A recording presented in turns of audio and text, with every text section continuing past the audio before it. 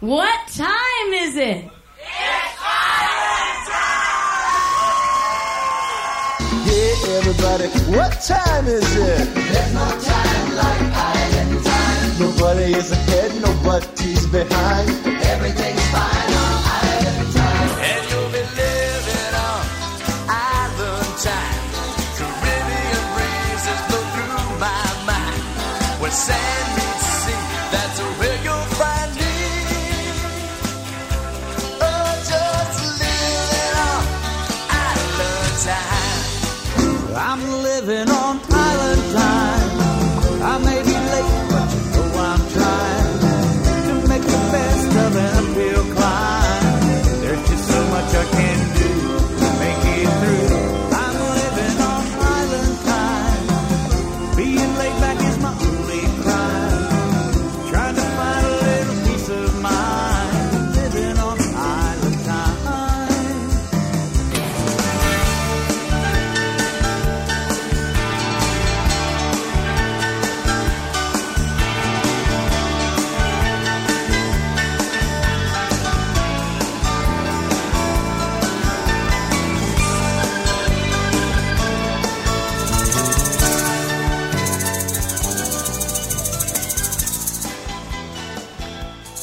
All right, from the campus of Baldwin Wallace University on the sultry, hot, beautiful summer night, so far anyway. It's DK, it's the tropical escape. That's what I'm trying to say. It's the Island Time Radio Show, trop rock music on the radio. How's everybody doing tonight? DK on duty. I got a very special show. We've been doing some special shows all summer long, and we still got a couple more before the summer wraps up.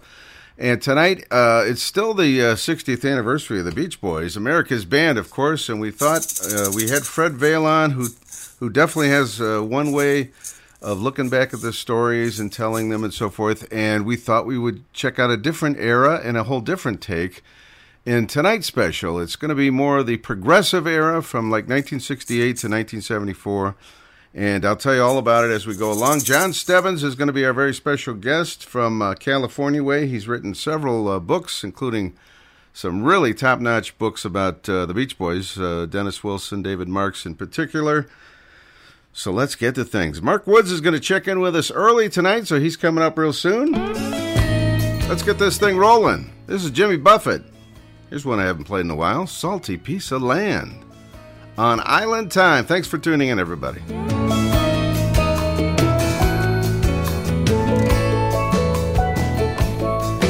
I was listening for answers that I could not really hear, when the words of a wise old Indian put a conch shell to my ear. And I took off for the ocean. I was searching for the coast, painting pictures of my vision with the words from Grandma Ghost. Hiding from the dragons, riding for the sea, singing ballads from my childhood, a pirate's life for me. Survivors seem to function best when peril is at hand, where the song of the ocean meets a salty piece of land.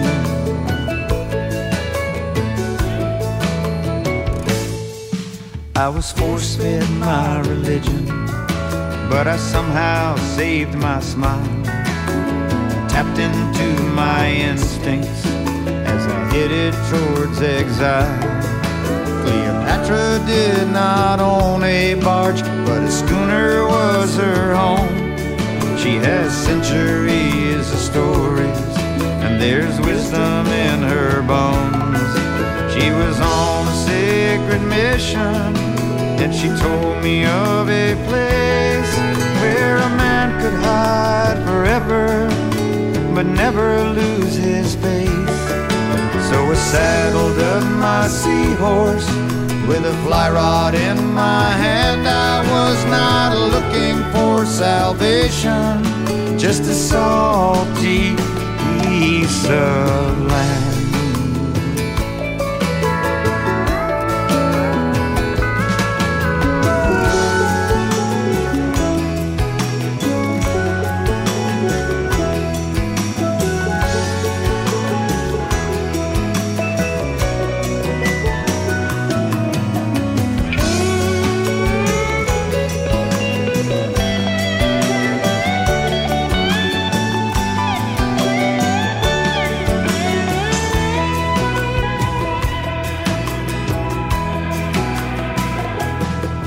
Some days Cayo Loco shimmers like the stars up in the sky, and the seabirds, they do touch and goes as the world just tangos by.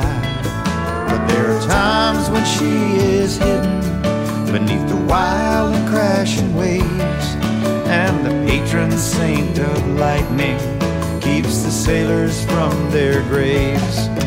Some say it is a blinding sword pointing out into the sea, while others say her guiding light leads towards eternity. Still I sit in contemplation, and I just don't understand this mysterious attraction of this salty piece of land.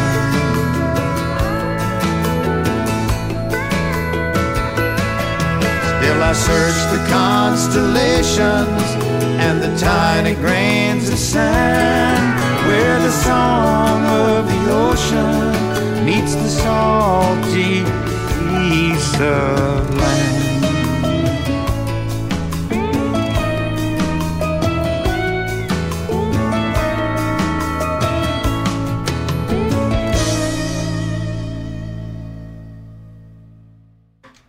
I wanted to mention this off the top of the show, and I neglected to do so. We are going to do a little quick musical tribute to a rock and roller who played at Put-in-Bay for many, many years.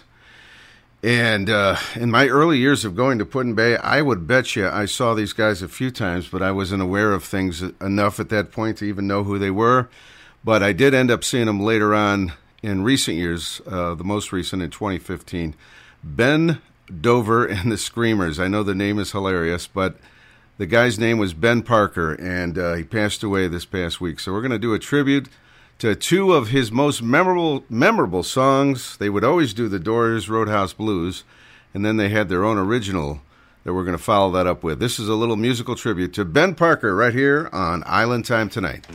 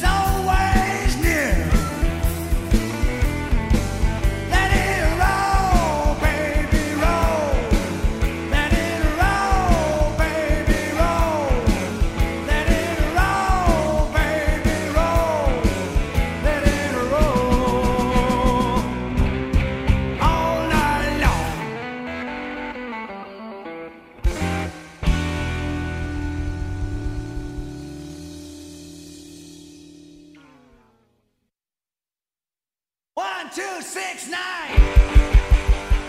They towed my car. They towed my car. They towed my car. Towed my car. They took it away. They took my car away, man. They towed my car. They towed my car. Now how am I supposed to get home?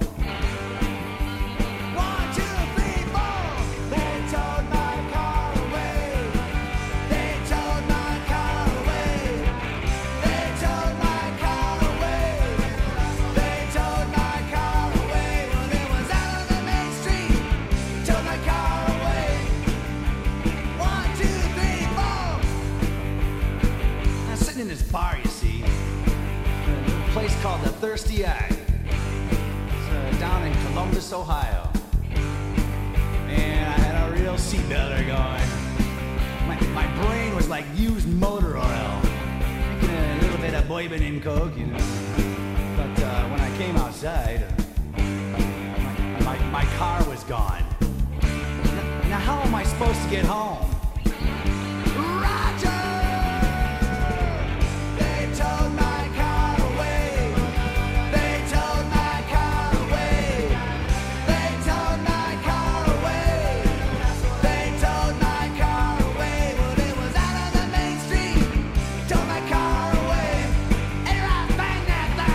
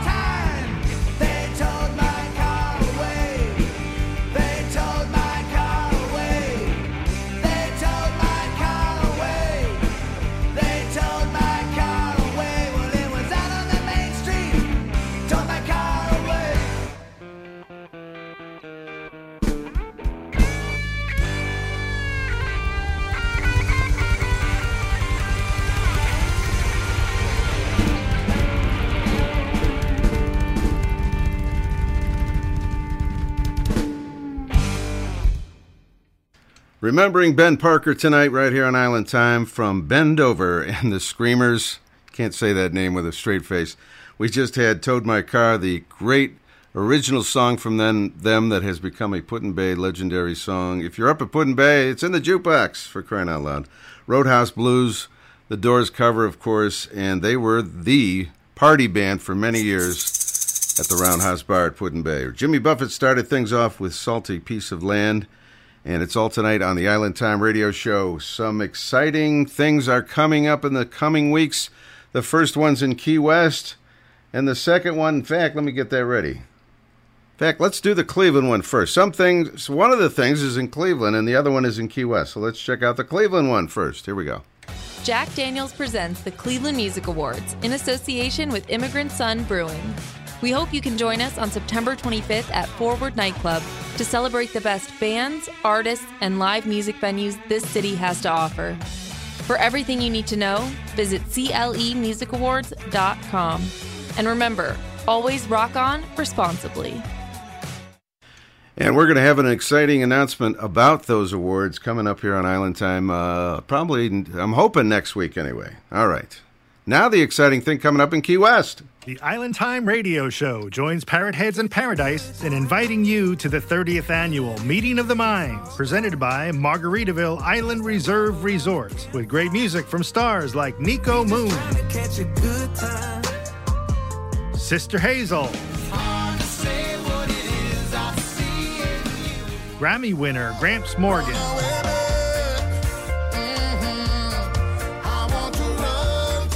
The Whelan Brothers.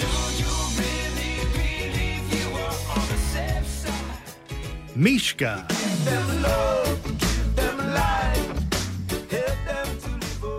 Christian Bush.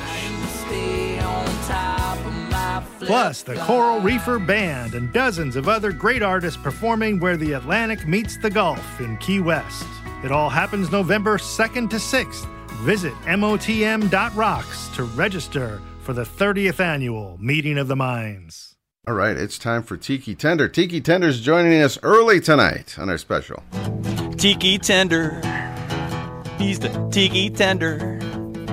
You can go on a bender with the Tiki Tender on A1A down in FLA. All right. All right. Mark Woods, aloha, baby. Aloha. Hello, everybody. How's it going, my friend? Hey, it's good. It's good. It's hot. It is hot. It's hot. That's what it is. And I'm wearing my Aloha from Sunny Cleveland shirt tonight. How about that? Oh, I was wearing mine a couple days ago. I love that shirt. I tell you what.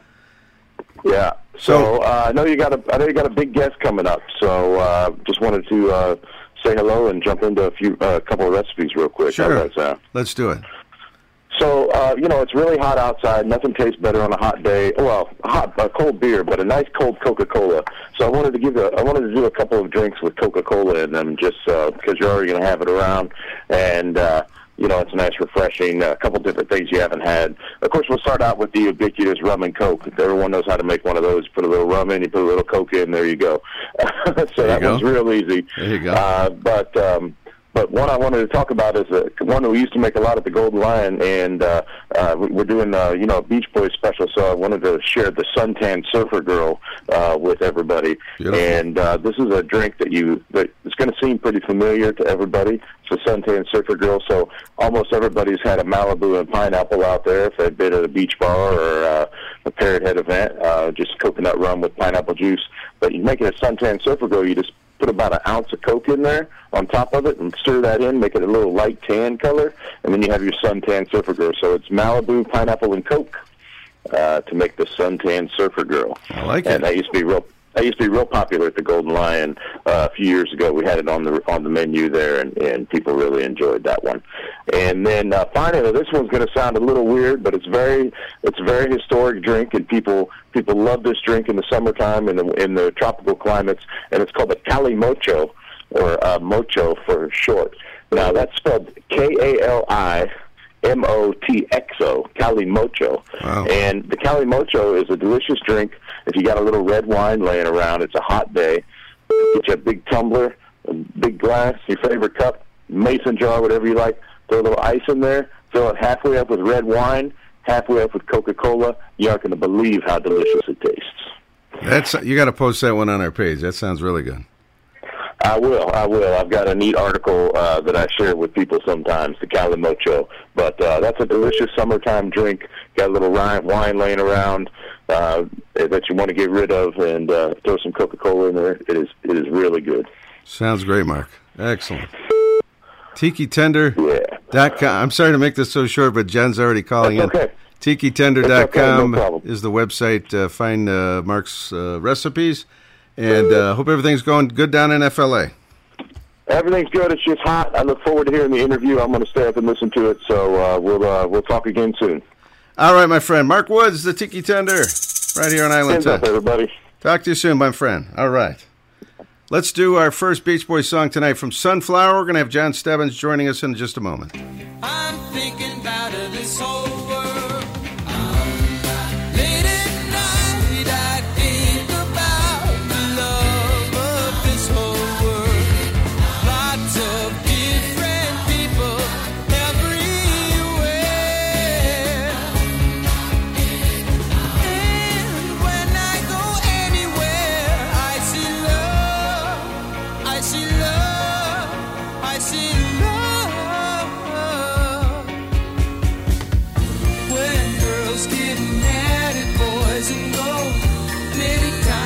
Just putting on a show, but when they leave, you wait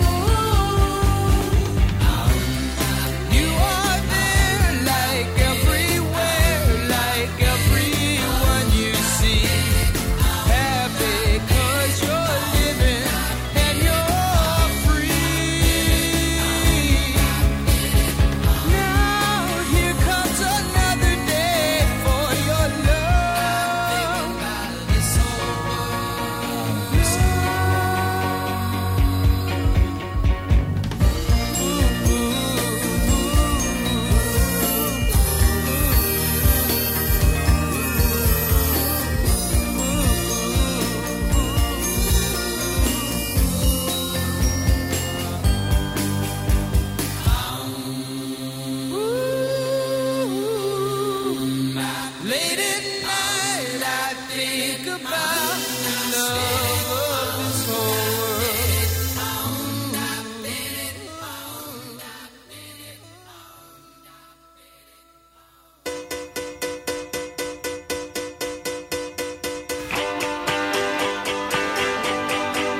I need a breeze blowing soft, yeah, to keep my wind made from standing. I need a whole lot of sunshine to keep my sundial advancing. I need some soil for my grass will grow. I need some spark to make my candle glow. Believe I cry, ain't no shock and jive. I need a mess that helps me stand alone. I need a spark by a fire to start the cold of my winter. I need a burst of your raindrops to keep afloat in my river. I need your call for my phone will ring. I need your song for my voice will sing. Please realize I'm not half alive without a mess that helps me stand alone.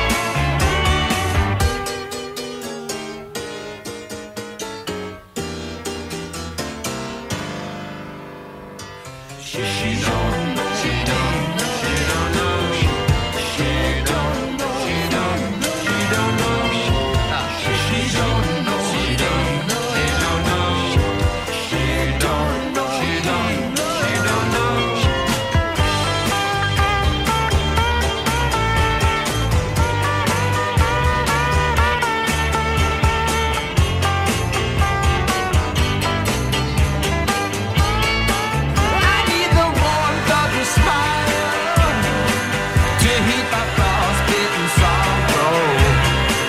I need your hand on my shoulder to lead today's to tomorrow. I need your strength to lock me to the ground. I need your trust to plus the things I lack. Believe I cry, ain't no shock and jive. I need a mess that helps me stand alone. She don't know, she don't know, she don't know, she don't know, she don't know, she don't know, she don't know, she don't know, she don't know, she don't know, she don't know, she don't know, she don't know, she don't know, she don't know. You need a mess of help to stand alone. That is from the Carl and the Passions album, 1972. And before that, we had This Whole World from Sunflower, 1970. And this is a fun idea. And Linda Robb, you inspired me to do this show because normally I do these Beach Boys specials and, you know, it's all about Surfing USA and Fun, Fun, Fun and Barbara Ann. And this is the first time I've tried this where we're going to just play a lot from the progressive era. Linda, how are you? Oh, I'm doing great, DK. How about you? You're coming off a wild trop rock weekend in Chicago, Illinois, the Chicago Summer Chill, right? Yeah, that was a lot of fun. You know, perfect weather, had pool days, music by the pool, and then more music down in the ballroom. And it was kind of funny because Galveston, Texas was having an event too, and Jonas played there Saturday and then he played there Friday and flew and came to see us Saturday, and Johnny Rustler played Summer Chill Friday and flew to Galveston for Saturday, so they crossed paths. So we just traded them, you know, swapped them out. I saw the pictures. It was like Phil Collins at Live Aid or something, yes, across the country. Exactly. So it was a total blast, and probably your biggest, well, I could count Iowa last year, but I was going to say probably your biggest trop rock event in a long time. Well, I had Summer Solstice at the end Oh, of Summer Solstice. Well, this was bigger than that, wasn't it? June. Yeah, this was bigger, yeah, but still just as fun. And you got us, like, tons of interviews, right? Oh, yeah, you know it. Oh, whoops, I forgot. I had a feeling that was going to happen, I tell you what. And, Linda, we're going to bring on our special guest of the evening tonight, John Stebbins, great Beach Boys author. We've had him on in the past, but it's been a while. John, are you there? From L.A.? It has been a while, yeah. How long, Dennis? How long's it been? 5, 7, I don't know, 5, 7 years maybe. Yeah. I think the first time I was on was more like 20 plus years ago, but yeah, definitely a couple times since then. I did about 10 of those Beach Boy marathons years ago, and you were a guest on a few of those, yeah. Oh, yeah. Yeah. Definitely remember that. So I'm glad you're back, and we're going to talk a little bit tonight about the progressive era of the Beach Boys, and we're also going to talk a little bit about David Marks and Dennis Wilson, since you wrote some terrific books about both those guys. Sounds good. Yeah. Sounds like fun. And our the Queen of Trop Rock, our co-interviewer, Linda Robb, is on the other line. Linda, are you there? Yes, hi, John. Hi, Linda. So where should we begin? I think I'm just going to throw it to Linda because she had a couple of really good questions. We'll start off with that. Go ahead, Linda. Begin at the beginning. At the beginning. Here's the deal, John. I know DK is not too thrilled with this, but I'm not a huge Beach Boys fan, but he turned me on to kind of their progressive music, and I didn't even know it was them. I'm like, wait a minute, this is the Beach Boys? And so I've been telling him, I'm like, they can't be all that innocent. I want some dirt on the Beach Boys. We got to get somebody on to give us some dirt on the Beach Boys. And he's like, oh, yep, I know who that is, because he knows everything Beach Boys, right? Yeah, there's a lot of dirt to be had. Yeah, it's weird and he knows to call you for that. Yeah, it's weird how a lot of people have this perception of them as being kind of squeaky clean or kind of square when they were probably, farther out than practically any other act. I mean, if you go back to the Smile era, which is, their post-hit era, just, beginning into 67, late 66 into 67, they really went in a weird direction. And, the Smile album was unreleased, but it's what has leaked out and actually finally came out many years later. But in its time, it would have been really like the weirdest, it ranks up there with like, Frank Zappa kind of weirdness. Like Mothers of Invention, Freak Out, Smile would have been kind of like the other weirdest album of the year if it had come out in its time. Yeah, that's true. Because that didn't come out, a lot of people sort of lost interest in the Beach Boys because there was a lot of lag time between releases, and they never really got the cred for being like so weird and trippy like they were. But if you go back and listen to that stuff and think about it in the context of 1966, it really is strange music. And I think that would have completely changed people's perception, the more general kind of consensus perception of them as being whatever, very, very American, very white, very straight, which they really were not inside, behind the curtain or whatever. Right. Now, is that why they stopped making that kind of music? And because they had to go back to their so-called innocent persona? Well, there's factions, in the band. So you have the Wilson brothers, the three brothers, Brian, Dennis, and Carl, who are really more progressive in their approach to music. And they don't really, even though Brian was cranking a lot of hits out, he didn't really think about music as being commerce, I don't think. I think it's more, music is more of a spiritual thing for him. And so the Wilson brothers tend to make music that's a little bit more progressive, whereas Mike Love, who fronts the band and is the main lyricist of the band, and probably the most identifiable voice in the Beach Boys, has more of a hit kind of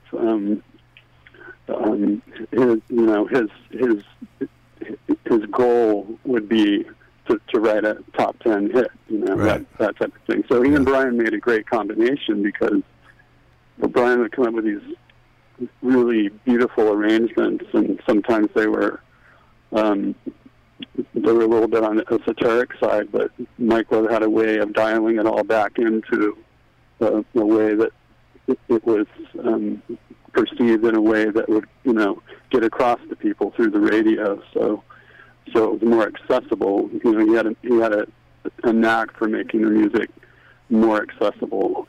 And so the combination of Mike and Brian writing together really, was responsible for so many of those hits. But really, the Wilson brothers are kind of, they kind of break the mold of what most people would perceive the Beach Boys as being, just in that their lifestyles were pretty wild, and there's a lot of drugs involved, and a lot of women involved with Dennis, like crazy stuff. And Dennis, Charles Manson was his roommate. You can't get any like more. Well, I was going to ask you about that. What his association was with the Manson family. Well, first of all, Manson wasn't a mass murderer, at that time. He was not a convicted mass murderer. It was a couple of years before, or a year before, that he and Dennis connected. But Manson was kind of like a singer, songwriter, poet, whatever, an interesting kind of guy. And they crossed paths, and Dennis was interested in this kind of weird, trippy guy who wrote these weird little songs and stuff. So, at the same time, I'm not trying to compare Van Dyke Parks to Charles Manson or Steve Kalinich to Charles Manson, but the Wilson brothers were seeking out more artistic lyricists. And so, you had people like Tony Asher, who wrote the lyrics to Pet Sounds, and Van Dyke Parks, who was a lyricist for the Smile Project. Steve Kalinich, who was a very avant-garde poet, came on board and started writing songs with Dennis and Brian. They were looking for something different than the surfing in the cars and the sun and the girls. They were looking for lyrics that were, more in tune with the 60s and what was happening in the summer of love-ish kind of time.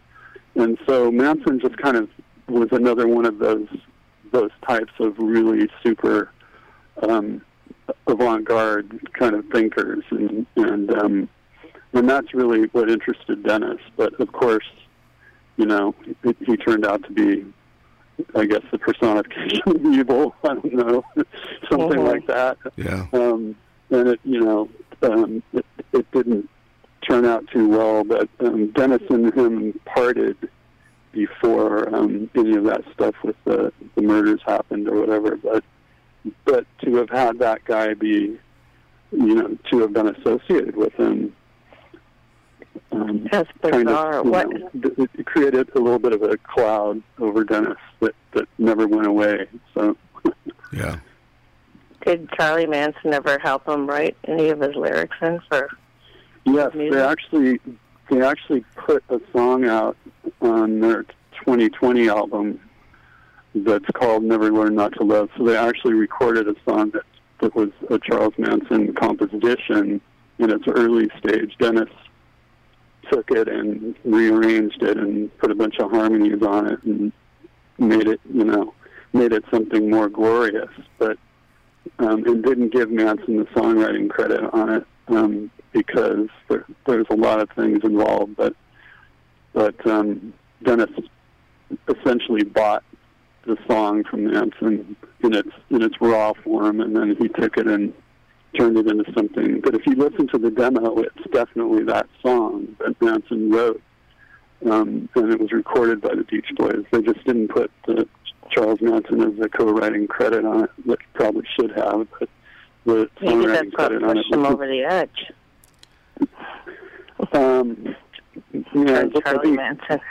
There's a lot more to it than that. I mean, Yeah. I'm sure it didn't help. I'm sure it didn't help. Let's put it that way. But what eventually happened with the family and the murders and all that stuff. There's a lot of factors involved. And Manson's failed association with, he wanted to be, he wanted to be a successful recording artist or a successful songwriter, and he kind of flirted with it a little bit with his association with the Beach Boys and his association with Terry Melcher, who was a very well-known producer, produced the Byrds and Paul Revere and the Raiders and a lot of hit acts. Manson had an association with Melcher as well, and all of those relationships ended up fraying, partly because those people figured out that Charlie's kind of a weird, scary person. They kind of wanted to get away from him. Now that song that the Beach Boys recorded was called Never Learn Not to Love, but the original title that Manson had was Cease to Exist, if I'm not mistaken, right? Yes, Cease to Exist. And that sounds like something Charles Manson would write. And then Dennis changed that lyric to Cease to Resist. Cease to Resist. Oh, Cease to Resist, and it was Exist at first. Come on and love me. He almost turned it into a love song, even though yeah. So it's really an interesting study in songwriting and arranging. If you really listen to what that song was in its original form, and then you listen to the Beach Boys recording of it, and it went from being this dark, kind of scary, raw folk song into being this kind of beautiful, semi-psychedelic pop song. Yeah. In its Beach Boys form, but anyway, back to what you were saying about, you kind of cringed about the Beach Boys because maybe you felt like they're just a little too sunshiny or whatever. You didn't really like that part of them, but then when you found out they did a little bit weirder stuff or more progressive stuff, then you started to think, hey, wait a minute, I didn't know about this. And that's what happens with a lot of people. That's what we're trying to focus on tonight. So now... Oh, yeah, I'm going to love the Beach Boys now that Dennis is associated with Charlie Manson. So Linda wanted to hear some dirt, and one story that I always remember, there's a lot of stories, but in the Dennis Wilson book that you wrote, which is called Dennis Wilson, The Real Beach Boy, tell us a little bit about his relationship with Christine McVie and Fleetwood Mac. Oh, yeah, well, it's probably, I guess, about late 1978, probably right after Fleetwood Mac Rumors came out, and it's like the biggest selling record in the world. Right. Dennis had kind of an affiliation with Fleetwood Mac. He knew Lindsey Buckingham, and he knew Stevie Nicks and some of the people, and he and Christine McVie ended up having a romantic relationship that lasted at least a couple of years, I would think. And they actually worked on music together, which was kind of a holy grail for me because they recorded some duets and they wrote some songs together. And still we haven't heard any of that, which kind of, I think by now something would have leaked somewhere, but really the only snippet that we hear is Christine sang backgrounds on one of Dennis's tracks from '78 called what is that song called? It was on L.A. Light album. Angel Come Home? Dennis. Angel Come Home? No. Love Surrounds Me? It's not. Love Surrounds Me, that's the one. Yeah, so Christine sang backgrounds on that. You can hear her voice in it in a few places, but really that's like the only thing that's leaked. And I know for a fact that they logged studio time together. They even had a gig booked. They were going to play a benefit, I think Dorothy Chandler Pavilion or somewhere in L.A. where they were actually on the bill as Dennis Wilson and Christine McVie, I don't think they ever ended up playing the show, but I do know somebody who heard them. They were working on a set together, Wow. where they would both be at a piano and basically do, sing together. So those are two voices, because his voice was so rough at that point, and hers is just so sweet and pure. I would love to have heard what those two voices sounded like together. But I think what Dennis is getting at is Dennis kind of had a reputation for vetting all the women, basically, right, within arm's reach, and it was like when he hooked up with the Fleetwood Mac organization, he basically, from what I heard, he basically cut a swath through the entire Fleetwood Mac, entourage corporation, everybody's wife, everybody's girlfriend, everybody's, the maids that worked, because they all lived in mansions and they all had maids. So it was just like Dennis, he slept with everybody. Every female in the Fleetwood Mac. The doctor across the street, wife, if he knew what time the doctor went to work, so he'd go across the street at that time. And then the maid checked in at the house next door at this time, and he'd go next door. And it was just like he had a route, basically, that he went through the neighborhood. So that's what I heard. I wasn't there. Right. I did a lot of interviews. Now, does that include Stevie Nicks in that group? I heard no, but okay. I don't know. I can't say. Did she say no to him? Come on. I think she might have said no to him. I think at least that's what some people say. So yeah. Now, it's hard to get them to talk about Dennis, because he was in such bad shape by the time he was hanging around with them. It's kind of sad. And so when he gets into the more sad years, it's harder to get people to talk about him. Yeah, but if you go back a little earlier than that, like say the 60s and into the early 70s, and you ask women about him, they all get this sparkle in their eye, and it's like something I really was blown away when I did all the interviews for the book. It was almost like you could hear the violin starting in the back, and the little sparkle coming in the eyes of these women. And I'm sure he treated a lot of them, eventually really badly, but still they would have the sweet memory of him. Something about him really appealed and impacted people in a way that even after, I'm doing these interviews how many years after he had died? 15 years after he had died, at least. And they still have this very, very specific and impactful memory of him in their life. They would always have a story about, what he did, how he did it, and it just was always like a sweet, kind of bittersweet memory for a lot of these women. So that was Dennis. Well, we're on this subject, John. I want to play. There's so much music. All these remixes and reissues have come out since we've talked to you last. And, of course, the big one that's out right now is Sounds of Summer Expanded. I wanted to play All I Want to Do, the song that was on the 2020 album, but now we have a take where Dennis sings lead vocals on it. Yeah, that's pretty cool. The song, obviously, if you listen to the lyrics, is about, getting together and, making love and that kind of thing. And Dennis wanted it to be authentic. So at the very end of the track, they went into the studio. Can you tell the rest of the story? Well, they found a lady of the night, I guess. Lady of the night, okay. Yeah, and brought her in the studio and paid her well.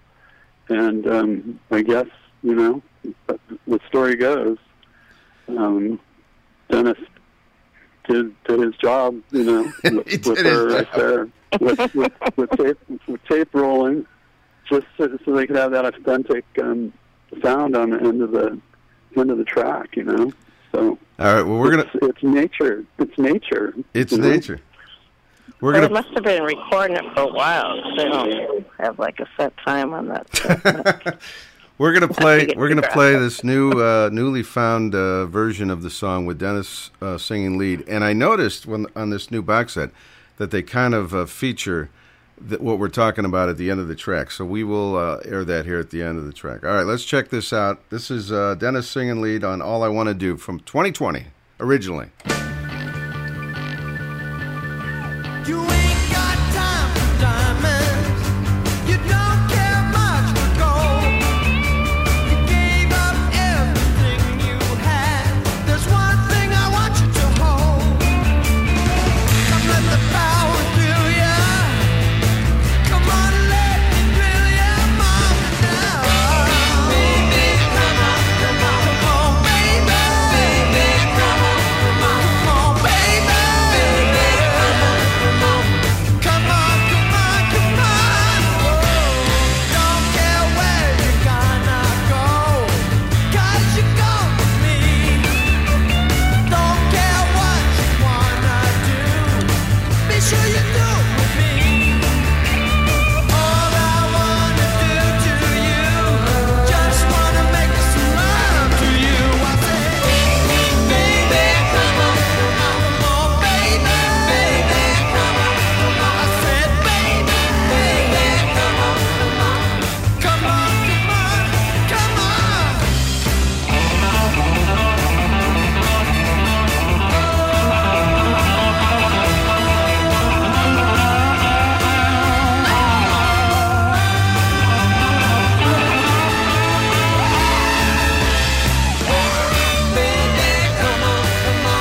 baby, come on. I said, baby, I just wanna make it with you.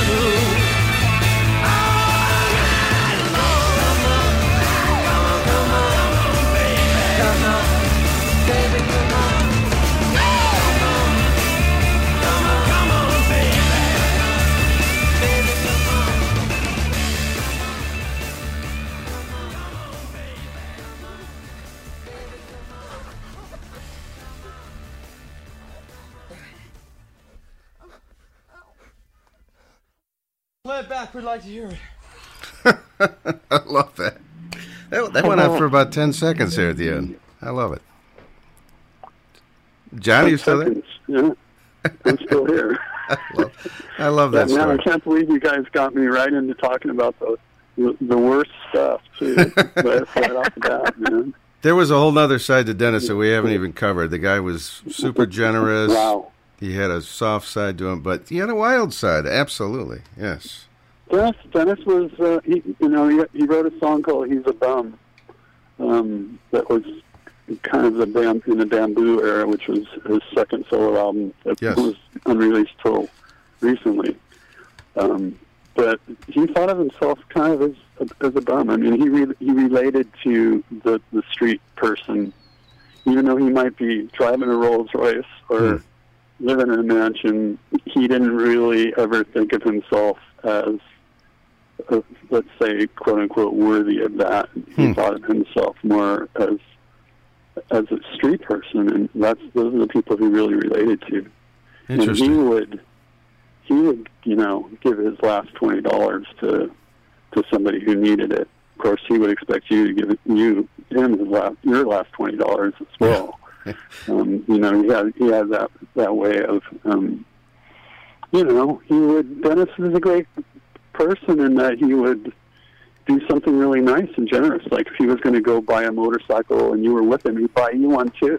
Yeah. Of course, then he'd screw your wife, or something like that, Linda likes that idea. Might be worth it for a cycle. But... he's just that kind of guy. He was all in everywhere about everything. I refer to him as a cultural test pilot. There you go. And that he was like the guy who tried everything first. He was, whatever it was. And that's why the whole thing about surfing only happened because of him. The Beach Boys, they wanted to be the Four Freshmen or the Kingston Trio or, the Everly Brothers. There was no connection to surfing and that whole culture except for Dennis. Right.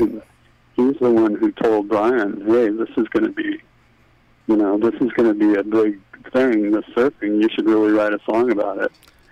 And, no one was doing songs about surfing. There was something called surf music, but it was instrumental music. Wow. And, the music that people like Dick Dale played, that went along with surf films at the time, which originally had jazz music on them, and then they kind of veered into the surf style of Dick Dale or the Ventures, or there was a lot of Southern California surf instrumental groups. But the Beach Boys were the first ones to get there with a song that actually sang about the subject of surfing, and that was all because of Dennis. And that was just, again, cultural test pilot. He had tested it. He went out there and dipped his toe into the culture, and came back home and said to his big brother, if you're writing songs about something, you should really write a song about this, because it's going to be a giant craze.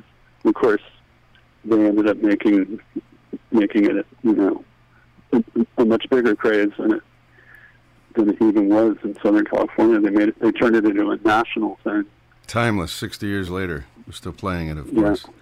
And he was the real Beach Boy. He was a real surfer, and that's why a lot of that stuff's in your book.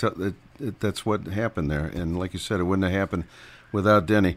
The other night, we went down to the Music Box Supper Club. I had talked about this show, The Raz. It was a tribute to the Raspberries, but not only the Raspberries, but other Cleveland memories. And I had no idea that one of the singers, the lead singer in this Raz band, was the guy from Wild Horses, Steve Jokum, I believe his name is. I want to get him on the show. I was that impressed.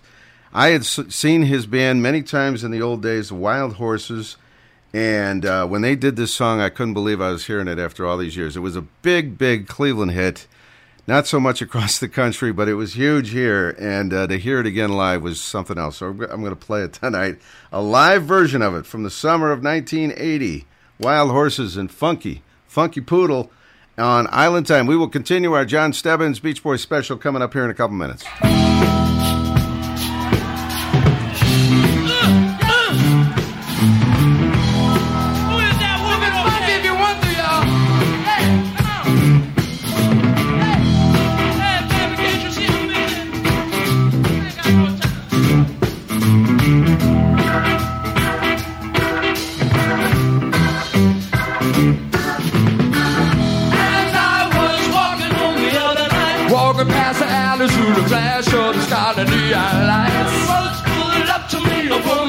Sonny, have you seen a silver poodle with a ribbon on his head? I thought to myself, man, she's joking.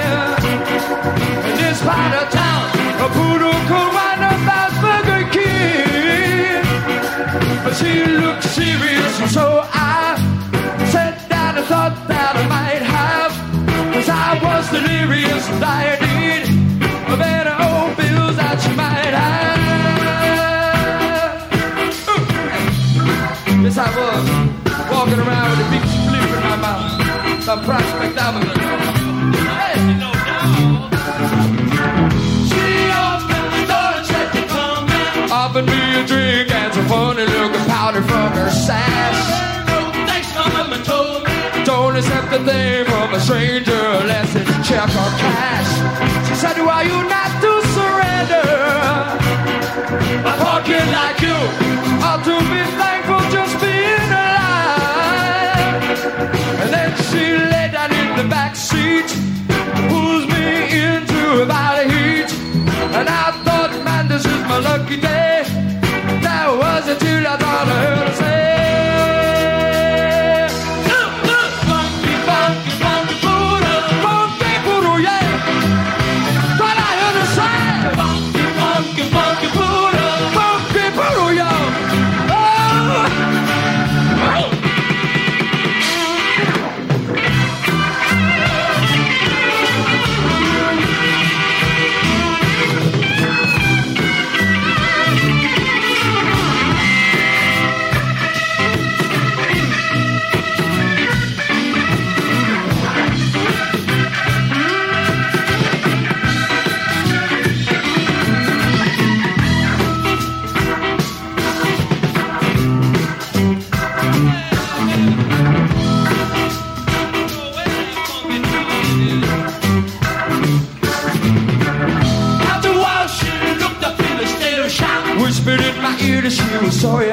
length of my stay. I wasn't going anywhere. Now to listen to you conversate, but this is just a gravity. What happened here is hard to remember.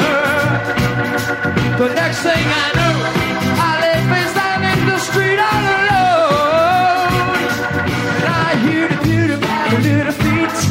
They made their way right over me. The door closed, I looked and sped away. She was kissing in the backseat with a little gray. Funky, funky, funky poodle. Funky poodle, yeah. That's how I'm kissing in the backseat with a little gray. Funky, funky poodle. Funky poodle, yeah. Great long feet ribbons hanging down from his ears. Funky, funky, funky poodle. It was chewing on the milk bowl all over the backseat now. I said it. Hey. Funky, funky, funky poodle. It's a funky poodle, yeah.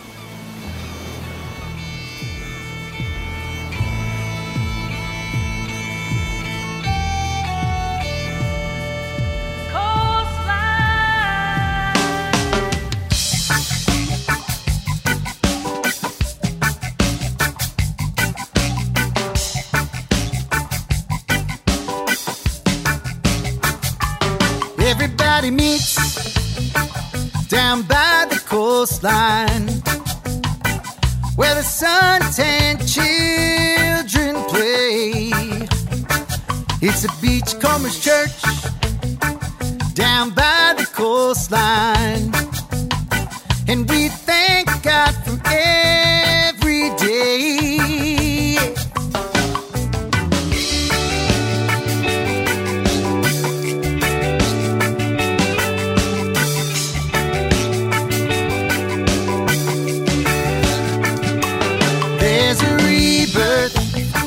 Down by the coastline, the sea will wash your pain away. That's why everybody meets down by the coastline, where we cleanse our souls and play. Down by the coastline.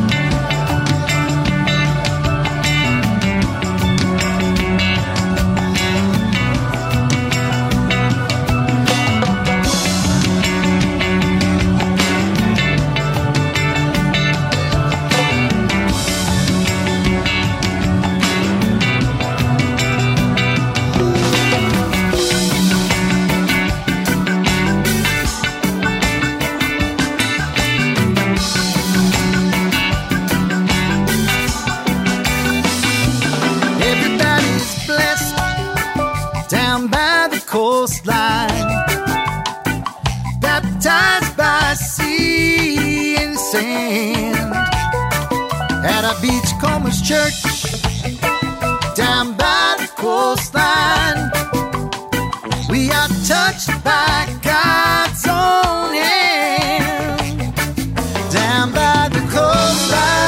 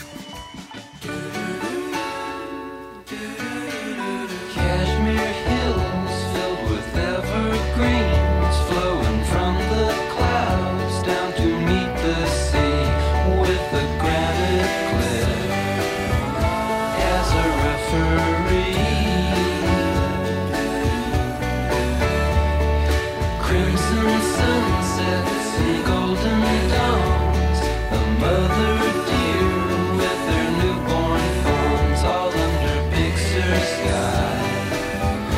That's where I belong. Big Sur, I've got plans for you. Me and mine are going to add ourselves to your lengthy list of lovers and live in canyons covered in springtime green, wild birds and flowers to be heard and seen. And with my old guitar, I'll make up songs to sing. Where bubbling springs from the mountainside join the Big Sur River to the ocean side, where the kids can look for seashells at low tide. Big Sur, my astrology, it says that I am made to be where the rugged mountain meets the water. And so while stars shine brightly from up above, the fog rolls in through a redwood grove, and to my dying fire I think I'll add along. From time to time I must go away, but thoughts of Big Sur won't let me stay away from Big Sur. Oh, Big Sur. That is the Beach Boys, and that song, that particular version of that song, was never released until just last year when the big Beach Boys Feel Flows, the Sunflower and Surf Up Sessions came out, 1969 and 1971. This is a 5-disc exhaustive collection. It's awesome. It's absolutely awesome because a lot of these tracks, or parts of these tracks, you know, you hear the building of the songs and so forth, were never out there before.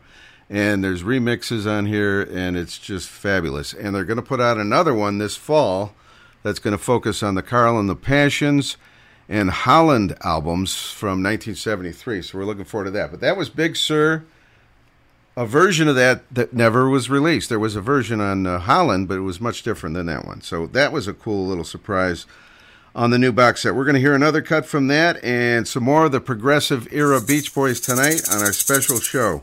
We also had Boomer Blake with a brand new reggae remix of Down by the Coastline, a song he had put out earlier this year that's got other trop rockers on there like Robin Tricker and Danny Rosato and others. And we had Wild Horses with Funky Funky Poodle. I was so excited to hear that live last Thursday night at the Music Box from the Raz. And I'm going to try to get Steve Jokum on the show on Island Time, the lead singer of Wild Horses, and maybe he could sing Wild Funky Poodle right here on the show. And we'll make it a hit again in 2024. I'll tell you, listen to me, 2024, 2022. That was from the summer of 1980, by the way. All right. We're going to go back to the telephone, and we got Linda Robb. Linda, hello. Hello. Welcome back. And from the Pacific Coast Highway in L.A., John Stebbins is with it. John. Hi. How you doing, Dennis? Good. He moved locations. Welcome back, man. Great to be back. It's always good to be back. Excellent. I've mentioned the David Marks books and the Dennis Wilson book, but you also wrote a really cool one called The Beach Boys FAQ, and underneath it says All That's Left to Know About America's Band, and that was a fascinating read as well. Yeah, that was a really fun book to write. They kind of let me just kind of go wild with my opinions in that book, and let me put a lot of humor in it as well. So, one of the funny things I remember from that one was you talked about how in the early 60s, the Beach Boys sang about the hot rods and gassing up our cars and revving up our engines. And then suddenly in the 90s, they were like, oh, we got to save our environment. Yeah, and it was like a little different story a few years later. Yeah, they took a little U-turn there. Yeah. Yeah, it's kind of like this, take the load off your feet. Don't go near the water. They got Surf's Up album around that time. They got very environmentally conscious for guys who used to be fuel flux, burning rubber everywhere. That was part of the progressive era. That Surf's Up album, 1971, yeah. And I can respect. I respect both. I'm a car guy. I love hot rods. But, yeah. I like clean air too. You love clean air too. But I have a friend, one of my Beach Boy fanatic buddies, and he told me about the first time he heard Surf's Up, and he heard "Don't Go Near the Water." He's like, these are the guys that were like, "Catch a Wave," Surfing USA, and "Don't Go Near the Water." He was just like, what? Yeah. That insert of the, I don't know if you have the original Surf's Up vinyl, but the insert in it was just like a dry lake bed, Yeah, I remember that. I just thought that was like really, really weird and trippy. It's like the Beach Boys, that album called Surf's Up, and you pull the lyric sheet out and the liners out, and it's just basically Can you dead sea, Can you tell us a little bit about that era when Jack Riley was the manager, and he made all these efforts to try to get them into, the mainstream rock in the early 70s? Interesting guy, a little bit of a mysterious guy, actually. But he decided to take on the management of the Beach Boys, and they weren't selling out concerts or anything at that time. They were really on kind of a downward spiral as far as their popularity was concerned. But he had a lot of faith in them, as far as just the basic fundamental talent that was there in the band, songwriters and arrangers and all that. So he tried to spruce their image up, within the context of the time. And I think relatively successful in making them, the perception of them as being something, slightly more hip or palatable. I think one of his big things was he wanted them to start playing college. So they had been playing, at one point they'd been playing arenas, and, whenever the popularity was very strong, say 64, 65. But by maybe 68, they've been kind of down to playing halls and smaller venues. And we decided that they should go out on a college circuit and start playing at colleges around the United States. And I think that ended up being a good thing for them and their image at that time. It definitely helped them, but my older sister saw them at Ohio State right about that time, and she told me that even then, a lot of the people were screaming for, "Hey, I want to hear I Get Around," and Surfing USA and stuff. Yeah, they could not escape that. They tried. They really, really tried, to go around and play their new music, and the perception of them, being this surfing hot rod group, right? They could never completely shake it, and finally they just kind of gave in and just kind of re-embraced that side of things. But they did, they put up a bit of a fight for a while. But yeah, you're right. There's a lot of evidence and reviews and stuff about how the audience is constantly badgering them to play Surfing USA or Fun Fun Fun, that kind of stuff. That was pretty cool. I love both of those eras. So for me, it's wonderful, and it's captured on that Beach Boys in Concert album from 72, 73, because you have a mix of the progressive tunes and some of the great classics as well. Yeah, they did find a balance there. It kind of seemed like for a while. It's like their New York stuff, surf stuff in Holland was kind of successful in a way. You know, some of it was getting FM airplay. Sail on Sailor got FM airplay, but at the same time, they would, you know, say Sunshine Sun as their encore or whatever, and that was kind of a cool, you know, cool balance that they struck there. But it's just all reverted back to the oldies when the Endless Summer album came out, and that, you know, was so hugely successful, went to number one. And then a couple of their songs in the American Graffiti film as well, which is a huge movie. Right. And pretty soon it became apparent that they were going to go like 90% oldies and be throwing into, you know, the newer songs. Whereas the era you're talking about, the in concert era, I think was more of like a half and half balance where they play Marcella and then they would play, you know, Deuce Coupe or whatever. It would be a little more balance. And they had Blondie Chaplin and Ricky Fatar was the other guy, who were actually Beach Boys for about 2 or 3 years there. From the Flame group. It was a group that Carl had discovered down in South Africa, if I'm not mistaken. Carl, those were Carl's friends, I guess. So. He'd seen them, or heard them. Brought them into the fold, but they're doing, I think,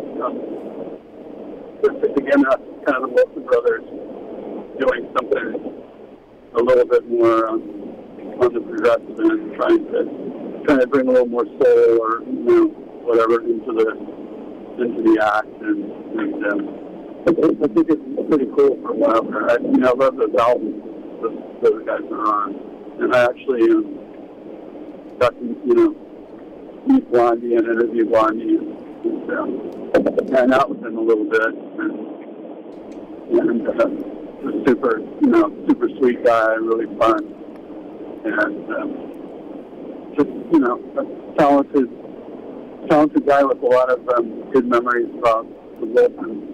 Not such good memories about some of the other guys in the band, but he really loved Carl and Dennis. Yeah. You know, Brian was around. Brian was around there for that time. And of course, you know, he's been playing with Brian's show for the last few years. So yeah, I know Linda has another question, but before I go to you, Linda, I wanted to ask John, what do you think of the new issues of these remixes and the big box set of Feel Flows? Have you dug into the whole thing, or what? Oh, yeah. Well, one thing about the Sounds of Summer reissue that I really love is that if you look through the liner notes in it that my friend Howie Everson wrote,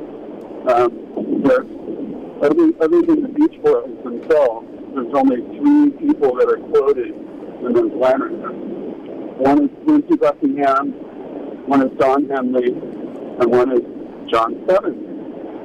Oh, wow. So, you know. That's like awesome. That, you know. That's awesome. Just for my ego. There you go. But I think it's a great, you know, it's a great collection to gift somebody, maybe somebody like Lisa, you know, who isn't that crazy about the Beach Boys, but maybe starting to get into them, kind of breaking the ice. That's a great thing to just like share with somebody. That's just a great overview of the entire career and all of the points that were kind of important, including the early ones, including the middle ones, and a few of the later ones as well. So, how do you like? And, you know, the remixes have gotten some blowback, I guess, because, you know, they're trying to make things a little more modern sounding. They're using more compression, or I think things are just generally mastered louder. So I don't know if you've been reading any of that, but a lot of the hardcore fans had some trouble with the sound being, not as warm or whatever as maybe the vinyl would be. I'm a vinyl guy, so I just love the original record. That's what I listen to. Okay. But I think what's fun about the remix is that you get to hear different things that are in those tracks, that maybe were buried. Maybe there's a voice, a vocal line, maybe there's an instrument that you couldn't really hear in the original mix. They've brought some life into those mixes where it's just interesting to listen to and hear it, kind of with fresh ears. So overall, I'm really happy to see something of high quality get pushed out there, and I mean, come on, this band, how many lives have they had done? They somehow every time you think it's the Beach Boys are pretty much yesterday, something happens, some interest happens, like the 50th anniversary, such a big thing, and they actually had a hit album. Always something coming. Crazy stuff like that. So this is like that. It refreshes the whole, legacy, I guess, in a way, and it's cool to see. This Sounds of Summer is fantastic, but the Feel Flows thing, I think, really was something else, because we hadn't heard a lot of that part, and we're also looking forward to this Carl and the Passions Holland box that's coming out in a few months. Yeah. I want to hear Carry Me Home. I want to hear, like a really good mix of Carry Me Home. And that's never been officially released. It's one of Dennis's coolest songs. Dennis Wilson again. Linda Robb, you had something. Go ahead. Got a couple things. First of all, I want to know if these three brothers get along, what is one, like Dennis and Carl tighter than Brian, or we're talking back in the day, we got some middle child, scenario thing going on with Dennis, or... I'm sorry, I'm driving and I'm having a little trouble hearing Lisa. She wanted to know if when they were growing up, was there any sibling rivalries? I think there might... Definitely. Yeah, definitely. Brian was kind of an athlete. He was kind of the leader and neighborhood leader in a way, but also kind of not a real aggressive kind of personality. And so Dennis, on the other hand, is kind of a really image as a neighborhood bully, kind of in a way. I mean, Dennis was really like a fighter, like a street fighter, and really had, apparently, from what I've understood, had the ability to back it up, would never back down from a physical confrontation. And so, there's that kind of dynamic where you have one guy who's sort of the older leader type, super talented, and then you have kind of like the black sheep guy, always in trouble. Yeah. Everybody's always expecting him to fail, and or get into trouble, or just to be, do the wrong thing. And Carl, kind of the youngest one, kind of ends up having to be a sort of bridge between all of that.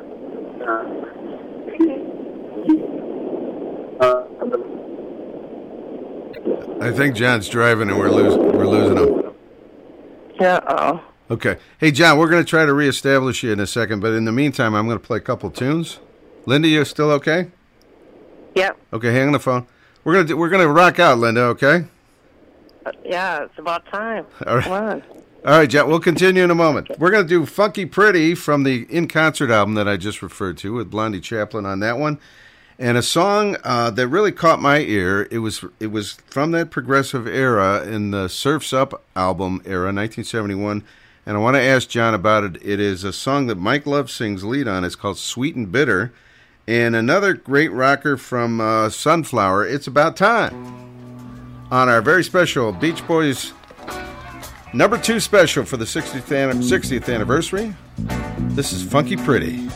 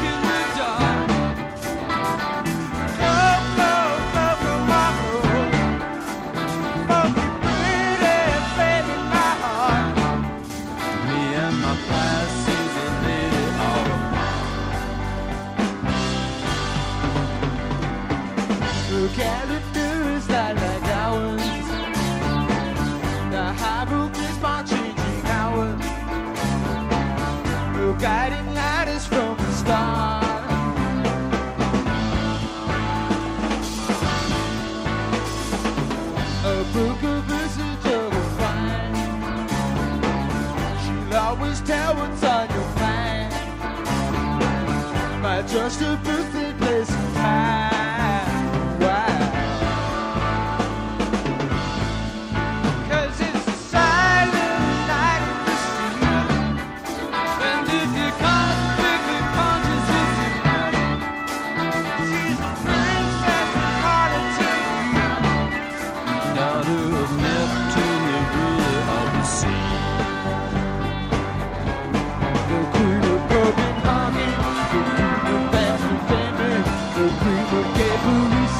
The people pussy I said the singing every day, the beating in Los Angeles, the Tokyo said the city and the boys say, oh yeah, yeah, funky pretty. She said, don't worry, it's alright. I'm coming back with the answers alright. So I look in the paper he's read. Wonder what my horoscope will say. Funky, I still remember funky pretty. I should let my Pisces baby down. Funky, I still remember funky pretty. I should let my Pisces baby down. Funky, I still remember funky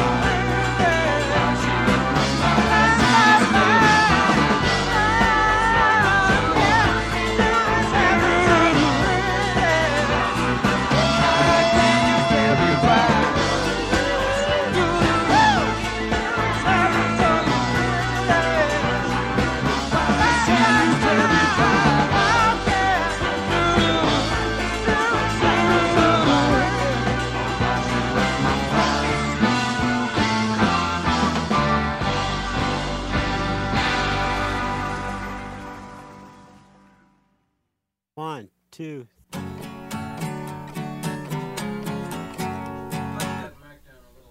Sweet and bitter, take 2. 1, 2, 3, 4. Endlessly I've dreamed of love and its fever, and how it could bring such a change through the years. Now that it's all real and nowhere to run, we must make the best of the things that we've done. A sitting round thinking about it rips my soul. It drives me to the bitter end, you know. Glad that it's over and love didn't last. I'll think of the future, the heck with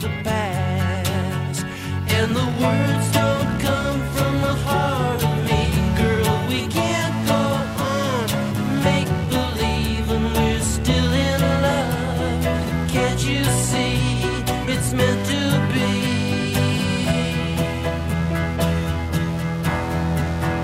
Love was a sweet dream, I woke it was gone, and then came the bad times, on and on. If that's how it must be, I don't feel so bad, and I'll count your love as the worst that I've had.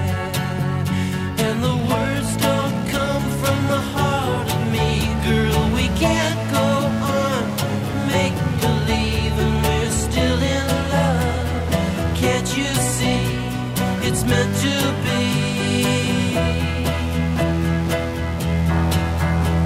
Sweet and bitter ways are not often one. When one's for another, it can't be done. I followed a dream and it took me away, away from love's fever we caught yesterday. And the words don't come from the heart of me, girl, we can't go on, make believe, and we're still in love. Can't you see, it's meant to be. And the words don't come from the heart of me, girl, we can't go on, make believe. Beach Boys, Sweet and Bitter, on our very special Beach Boys 60th anniversary special, part 2 tonight on Island Time. And that was a song. We have John Stebbins back on the phone. John? Hi. That I'm was here.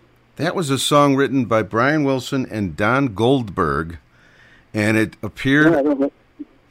Yeah, it appeared on the new Feel Flows box, and it caught my ear. You know, Mike's singing this thing, and it's an original song, and I don't know, apparently never made the cut, but I think it's pretty cool. Sweet and Bitter, it's called. Yeah, it's pretty cool. There's a lot of cool stuff on there, and I actually had a pre-release file or whatever, you know, to listen to it, because I think I did a little bit of promotion for them or whatever, and it's just so much material that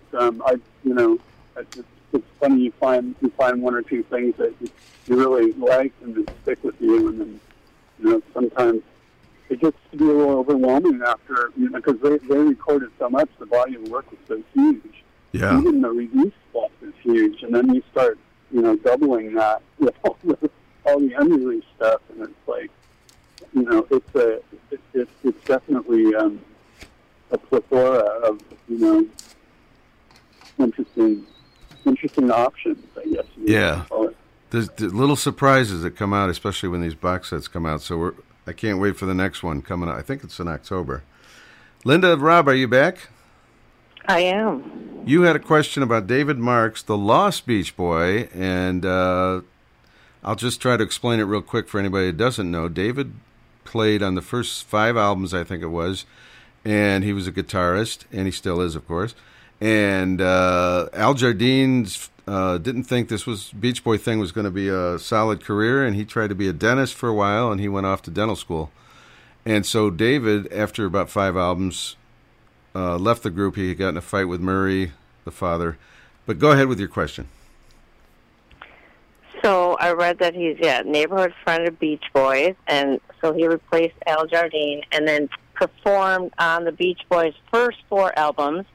Yet, because he didn't appear on the Beach Boys' 1961 single Surfing, that most historians don't count him as a true founding member. I thought that was kind of bad, but I was wondering how David Marks feels about that. Well, in retrospect, he feels kind of like he got, shorted on this whole thing, but part of why that happened was because once he quit the band, he really never fought for his part of their history. He just let it go. He let them define him. He wanted to move on and do other things. He became, a pretty serious session guitarist and studied at Berklee School of Music and the Boston Conservatory, and studied with classical guitarists, and he was more into learning the craft of his instrument. And you have to remember that he was only 15 right when he left the Beach Boys, you know. So yeah, there's a lot of factors involved, but the fact that they were essentially allowed to write their history made it so they could kind of streamline their history and kind of cut him out of the story, because it was kind of an inconvenient fact that there was this guy that was on the first 4 albums and suddenly he's not there, and it was easier for them to not even make him part of their story, part of their history. I think Murray had a lot to do with that, the manager father. But it's a combination of things that just made it so, you know, they didn't go out of their way to point out that, oh yeah, David was part of our history, and then he didn't go out of his way to fight for that. Say, hey, wait a minute, I was part of the band for a long time until we went about, you know, the effort of writing his biography. Got him back in touch with it. He really got back in touch with the whole history of it and the importance of it. And it was a process, put it that way. But you know, all you need to do is dig into the facts of their story, and you'll find that he was there. He was around them, helping develop what became the Beach Boys before they were ever the Beach Boys. So if you just look at the way that their sound was built, it was built in segments. You know, Brian had some friends he liked to sing with. Mike was one of them. Al was one of them. Carl had a friend he played guitar with. That was David. He lived across the street. Right. You know, Dennis was surfing and chasing girls. So anyway, when all of that all came together, you know, it was all part of the mix that made the Beach Boys the Beach Boys, and David was, you know, definitely a part of that, and an important, you know, one of the ingredients in the cocktail that became the Beach Boys. It is kind of a shame that a lot of people perceive him as being, you know, sort of like the fill-in for Al, which is not really the case. It's kind of the other way around, is that Al and I came back into the band not really to replace David. Al came back to replace Brian, who didn't want to tour anymore. Brian wanted to just stay home and write songs and produce music. And so the touring Beach Boys for a lot of 1963 had both David and Al in the band. That's pretty wild. You know, the band that you'd see when you went to a Beach Boys concert at the end of '63 did not include Brian. It included Al and David. Al would play bass and sing Brian's part. But then when Murray and David, you know, came to a very bad place, and more like Murray and David's parents, actually. But if you read the book, it's really a lot of it about David's parents. When it came to that, and David quit the band, then Brian had to come back because they needed that, you know, bass player and that other voice. So Brian was kind of forced back into the live act, and that really ended up being a bad thing for Brian. I mean, he took it for a while, but you know, he's writing all the music, he's producing all their sessions, and having to go out and tour and play, you know, a gazillion concerts a year. Yeah. But, when it ended up, you know, he ended up having a nervous breakdown. It was just too much for him. And a lot of that, the reason that happened was because David left, which caused, you know, Brian to have to come back and touring act, which he really didn't want to do. He would be okay with playing, you know, the occasional show, the bigger shows, like if they played the Hollywood Bowl or something like that. Brian would want to be there and play. But when it came to like touring in the U.S. or whatever, you know, they were basically renting Chevrolet station wagons and dragging their equipment around the country. And Brian didn't want to be any part of that, part of, you know, part of show business, really part of show business. One of the funny stories from the early years, David Marks' father ended up being kind of like a manager for a while and driving him around on the tour. But Murray was so strict, he had a fine if he heard any of them swearing. Remember that one? Yeah. I think he would dock them for not smiling. Not smiling or swearing. He would dock them pay. Or swearing, or whatever their little uniforms that they wore at the time. If it wasn't right, something wasn't right. And there's a point where David stops like getting paid. I mean, he's out there doing tours with them, and he's 15 years old, 14 years old, and suddenly there was like a point where like he rung up so many fines or whatever that he stopped getting his payments, and it's really interesting. Yeah, it's interesting how small time and big time they were at the same time. Yeah, because they're having gigantic hit records. Surfing USA is the biggest rock and roll song of 1963. Their Surfing USA album is I think one of the before the Beatles. It's basically laying the groundwork for what Capitol did with the Beatles in that youth market. Is that the youth market had never been an albums market; it had always been a singles market. And the Beach Boys were like one of the first rock acts that actually sold a lot of albums, a lot of LPs. Right. And Elvis Presley sold LPs, but it really weren't any other rock acts that sold a lot of LPs around that time. And the Beach Boys sold huge numbers of LPs. And so they're this big act, but all of their gigs had been booked the year before or whatever. So they're under contract to all these small venues, and they're basically driving around the country in a station wagon and showing up at these Keen Hops or whatever. And Mike Lev talks about how he finds, he knew something like really awesome was happening when they like pulled up to one of the places they were supposed to play. And there was just, hundreds of cars lined up all the way down the highway, basically, traffic jam of people trying to get into the city they were playing. And probably only maybe 10% of the people that had showed up would be able to even fit in the venue. Wow. That they had there.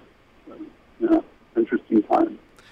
What I think we're going to take a very short break here coming up, John. But one of the things I think that happened was for David Marks, when you put that book out, it brought him back into the limelight. And as a fan myself, I knew hardly anything about David from the time I got into the band in the 70s up till the time your book came out. And when I read that book, it was such an eye-opener to hear not only the years with the Beach Boys, but all the things that happened to him afterward. It was really something, and it really brought him back into the limelight, and he started doing shows with them again, 50th anniversary tour, of course, and some other things. And I give you credit for that. That was really something. Yeah, it was a lot of fun. Yeah. David's a great guy. We had a lot of fun together, and it was fun to get him to embrace that part of his, his history again. Get comfortable with it, Are all the books still out there? The Real Beach Boy and the Lost Beach Boy, David Marks. Are those out? Yeah, a couple of those books are out of print. The Dennis Wilson book, I've worked on a revised edition, but it's had some legal things that have hung it up. Oh, really? Okay. But I would like to get that out, an expanded edition, and I'd love to do an expanded edition of David's book as well, because, like you said, so much happened to him after the book came out. So there's a lot of great stories there. Yeah. The books that are in print are the FAQ book, Beach Boys FAQ, that's in print. Okay. And the Beach Boys in Concert book, which I wrote with Ian Rustin. Yes, great. That's like a Bible of their touring years, and that is also in print. That's a great book. Phenomenal book. You can look up just about any live show from the first, maybe not the last 10 years, but up the first 30, 40 years. It's through the 90s. Through the 90s. It's amazing. I went back and found the first show I went to and stuff like that. It was just great stuff. All right, John, if you don't mind hanging on. And Linda, I think Linda's going to take off for the show anyway, but thank you for helping us out. It was a fun time. Thanks, John. Got a lot of good info. A lot of good dirt. Talking to you. A lot of good dirt. Hang on the phone, John. We will continue this in a couple minutes here, all right? Sounds good. This last song is from Sunflower, and Dennis wrote it. It's called It's About Time.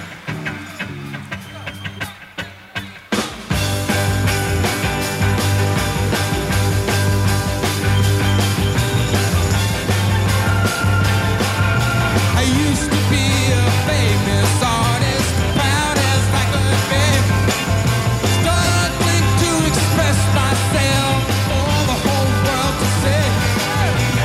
Used to blow my mind sky high, searching for the lost relation. Little did I know the door I was to find and know I'm only me. I'm singing in my heart. I'm singing in my heart. I'm singing, love to sing. I love to sing it down from my heart. All the creation, yeah. Every time through my heart, with an open heart and baffle realization in my mind. Now I'm a child who up, erecting melody, serving out of love to everything me to truth who really me. I'm singing in my heart. I'm singing in my heart. I'm singing, love to sing. I love to sing it down from my heart. It's about time now. It's about time now. It's about time. It's about time. It's about time. Don't you know now? Ooh, Lord. It's about time. Don't know. Ooh, Lord. Yeah. It's about time we get together to be upfront and love one another. Brothers, sisters, everybody, better start to help each other now. Need it now. When we share all our brothers, that's when we know we can shape another world.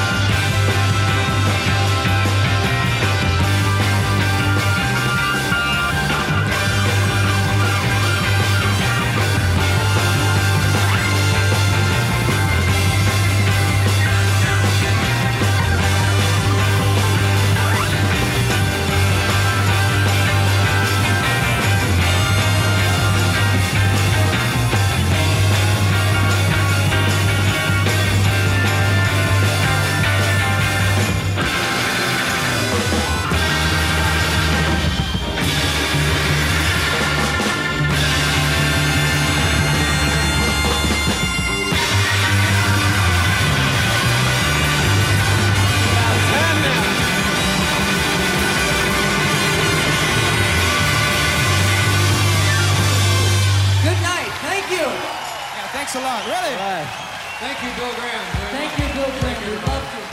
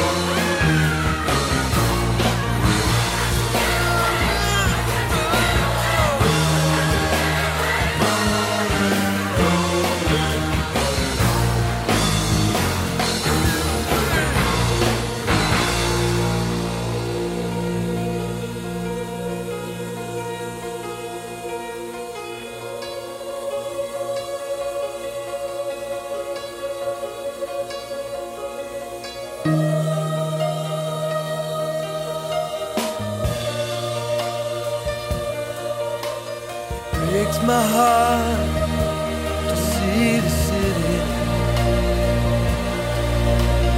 Wonder why it ain't pretty. Oh, I wanna cry, wanna cry. Come on, do it, do it, do it. You got to run away, you got to run away, you got to do it, do it, do it.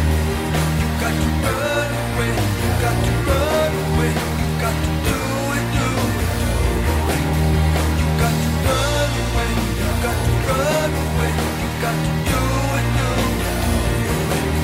You got to run away, you got to run away, you got to do it, do it. Here we go from the, excuse me, Dennis Wilson solo album from 1977, The River Song, a classic to those who have heard it. When folks hear it for the first time, they're like, whoa, that's Dennis Wilson? Yes. And we also had Wild Honey live, Blondie Chaplin singing lead on that one. I remember when I was doing the Beach Boy marathons back in the 90s, the only way I could get that song, in fact, somebody mailed it to me, was on a cassette. It is now on the box set that came out a few years ago called Made in California. Great live rockin' version of Wild Honey with Blondie Chaplin singing lead. And It's About Time, this song from Sunflower, also recorded live. That is on the new Feel Flows box set. All right, John Stebbins is going to stick around for one more little segment. We're going to do that for you right after this quick break on Island Time tonight. Our very special guest, we're going to do one more segment with John Stebbins. John, out in California. Hey. This has been Dennis. This has been fun. We played a Dennis Wilson track, of course, River Song from his solo album. Can we talk a little? Yeah, I like you. Yes, can we? I like your choices there. That was a nice segment. Oh, yeah. 2 songs in a row. That was killer. It's About Time and Wild Honey, of course. Some rockin' stuff, you know? Absolutely. That's three rockin' songs right in a row. The people out there, a lot of people out there don't know that the Beach Boys did this. Great music. It's amazing sometimes. So tell us a little. We kind of veer into a harder rock sound. So, you know, it's really evident on those 3 when you hear them back to back like that. Yeah. I love that era. I love all the eras, actually, but I love that era. And I've really gotten into it more in the recent years. Tell us a little bit about Dennis Wilson's brief solo career. He had the one commercially released Pacific Ocean Blue, and then Big Bamboo was supposed to come out, but it didn't come out till many years later. And talk briefly about that.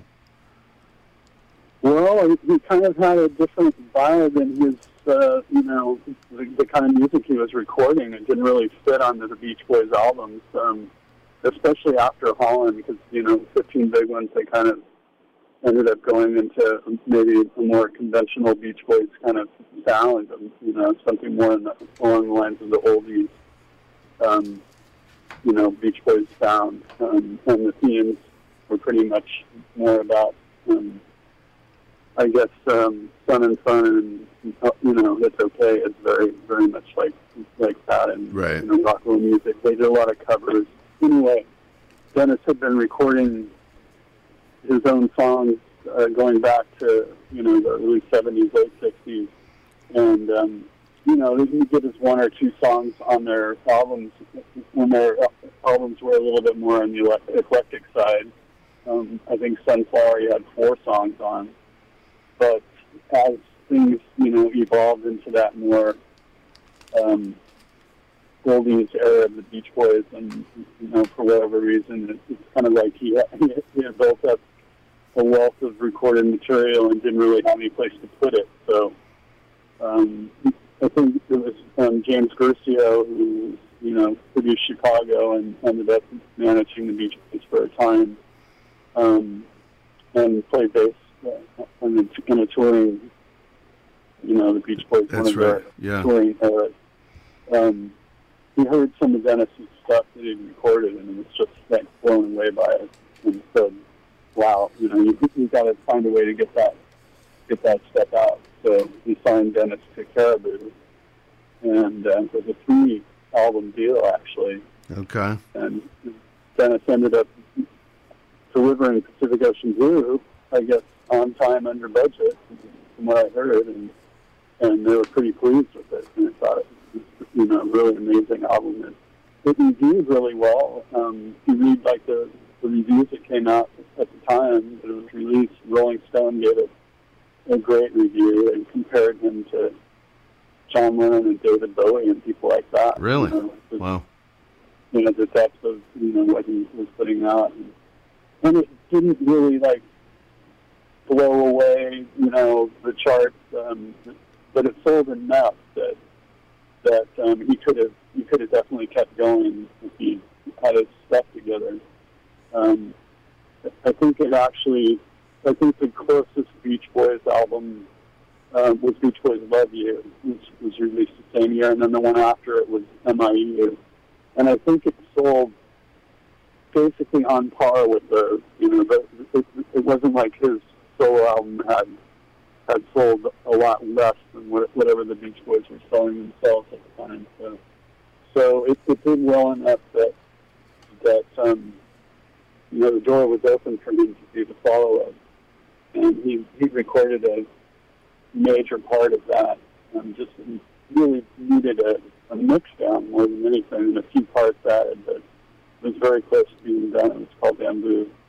And unfortunately, he really tailspin as far as his personal demons really got to him, and failed marriages, and the Brother Studio was sold, so he didn't really have a place to record consistently, and his boat, he had a yacht called the Harmony, which was kind of what he lived on. And yes. Then ended up being repossessed. So it was like a whole bunch of issues. Severe alcoholism and drug issues as well. So it kind of like the lifestyle just really caught up to him at that time. And so even though that first solo album was kind of a tour de force, and it was, it got a lot of respect, actually. He just didn't have it together enough to follow up, and that would have really been, I think where he really might have gotten some traction is he kicked the door open with the first solo album, and a lot of people took notice of it. And I think that if he had followed it up with another strong record, he would have, had his own. He would have his own kind of foothold, or his own leverage as a solo artist. But as it turned out, he had to just go back to being the drummer in the Beach Boys, and he needed the paychecks. He needed that to prop his lifestyle up. So and again, the personal issues really affected what happened afterwards, and it's really a shame because he showed so much promise with that first solo album, and really has become a cult classic. There's a lot of people who believe deeply in that record as being one of the best records of the 70s, and I kind of tend to agree. I think it has a magical quality to it. It's kind of dark, right? But it's big. It's got big, deep sounds on it. Just the production on it is incredible. He really knew what he was doing in the studio. He learned a lot from his brother Brian. It wasn't like a Beach Boy record, but it definitely had his own sound, and it was high quality stuff. I listened to it even today, and I'm like, this really holds up. And like you say, it didn't go over so well initially, but it has really grown in status over the years. And in 2004, they put out this 2 CD set where it was Pacific Ocean Blue and Bamboo.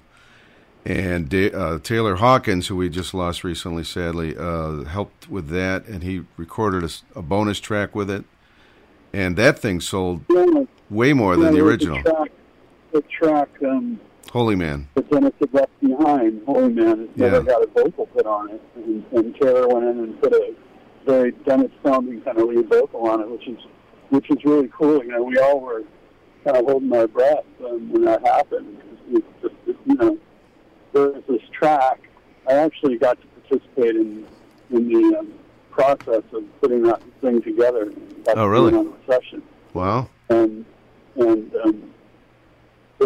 this Holy Man track is just such a great fundamental basic track with no vocal on it. And so, it's like, do we want to put this out as just an instrumental, or, do we want to invite somebody to come and sing on it? And Jim Guercio and Greg Jacobson and John Hanlon were throwing ideas around, and Brian was of course mentioned as maybe somebody who might want to do it, and I think they thought about maybe asking Neil Young if he wanted to come. Oh, really? But it ended up being Taylor. Greg Jacobson was friends with Taylor. Greg Jacobson was a co-producer of the original Pacific Ocean Blue. He co-wrote a lot of the songs, and with Dennis, and one of Dennis's close friends from that time. And he just happened to be friendly with Taylor, and thought of him as, knowing Taylor was a huge fan of Dennis. They thought, well, let's give Taylor Hawkins a shot. Maybe he could pull this off. He came and sang that track, and it sounded so much like Dennis. Everybody was blown away by it. So it turned out really cool. Wow. And it's a shame we lost Taylor. Yeah. Too young to pass. But yeah, that was a lot of fun. Helping put together that legacy edition. They did a really beautiful job. I believe it. Correct your timeline on that. I think it was 2008. 2008. Okay. Okay. Yeah, and it did. It sold really well. It was a Rolling Stone reissue of the year. Oh, was it? Okay. Which is kind of a huge thing, and it sold. It charted, and it couldn't chart here because they designated it as catalog or whatever. So it couldn't chart as a new album in the United States, but it did go I think it was top 5 on Amazon when it was released, and in the catalog chart or whatever it is, as a reissue or whatever, it did really well. But what was interesting is in the UK they didn't have that designation, so it was just released in 2008 as if it was a new record. Wow. And it made number 16 on the album charts. Wow. Which is crazy, right? Yeah. It's like Dennis Wilson, how many years after he's passed away, has a top 20 LP in the UK that year. So that was fun. I remember that well. That was exciting, and they did a hell of a job with that package. I was gonna do You and I, but do you have a favorite Dennis track I could play tonight?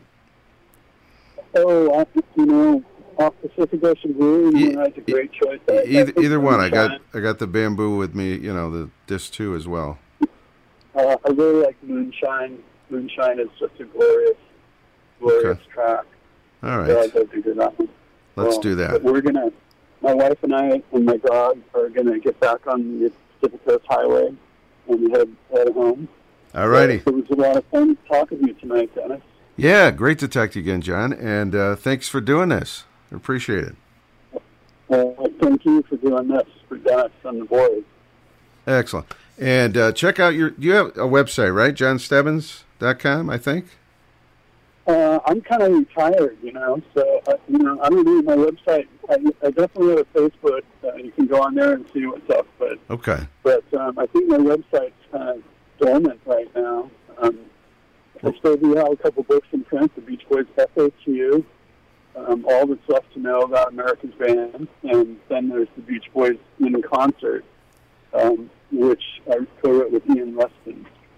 That's a really great book for anybody that wants to know about what happened with the Beach Boys during their touring years. Yes. From 61 through the 90s. 90s, yeah. It's a terrific book. You had a book, real quick, you had a book about that bar that Dennis hung out at, too. Is that still around? Oh, yeah. It happened at Shay J's. Yeah, that's just kind of a small little book that the family has put out, kind of as a tribute to J.P. Indella, who's the owner of Shay J's. And that's still around. If you go in go in Shay J's. It's next to the Santa Monica Pier. You can go in there and get a Bloody Mary and see if they have a copy of the book for you there. That's awesome. If I ever do my Beach Boy trip to California, that's definitely one of the stops. Absolutely. Yeah, but, there's a lot of rumors that Dennis's ghost still appears there once in a while. A lot of the ghosts. All right, John Stebbins, thank you so much. This was so cool, and let's do it again down the road, all right? Sounds good, Dennis. And big surfs up to you, and we'll talk soon. See you then. All right, John Stebbins from L.A. and out in California on the Pacific Coast Highway. Let's do Moonshine, I should say, from Pacific Ocean Blue, and then we'll do one of my favorites anyway, from that same album, You and I, as we're in the home stretch of the Island Time Beach Boys special tonight.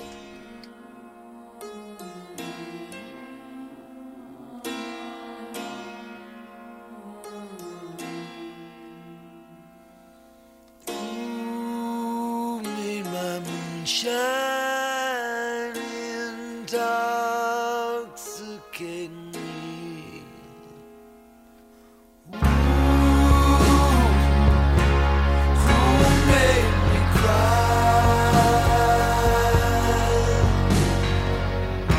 like the end of a beautiful play? Hugs and tickles and hugs out the night. Her heart started to cry. The audience thought they would die. It was you who said there won't be tomorrow.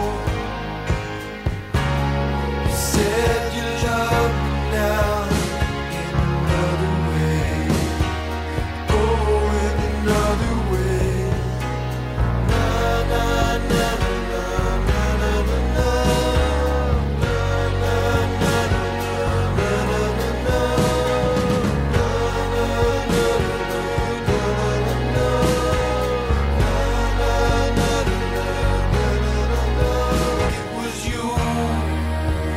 Said there won't be tomorrow. You said you love me now in another way. Oh, in another way.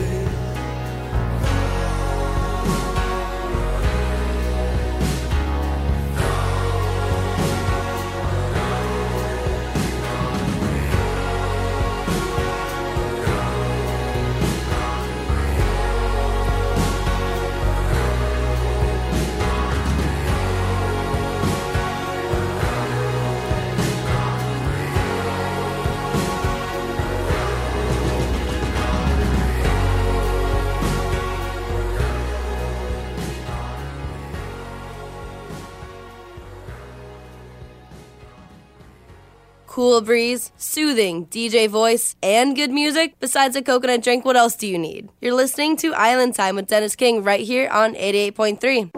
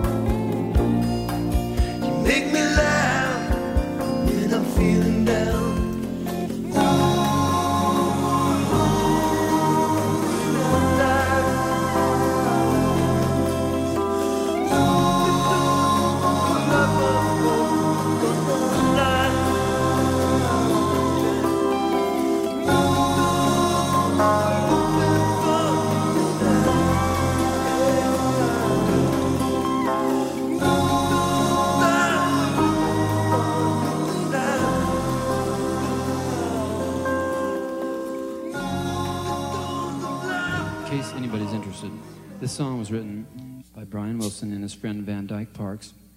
And Brian played it once on a TV show, on a Leonard Bernstein special. And Leonard Bernstein said that it was one of the best songs ever to come out of rock music. So Cousin Carl here is going to sing the song that Brian and Van Dyke wrote called Surf's Up. A diamond necklace played the part, hand in hand some drum to loud roar to a handsome man in the town. A blind glass aristocracy, back through the opera glass you see the pit and the pendulum drown. My God, colonnaded Rubens down.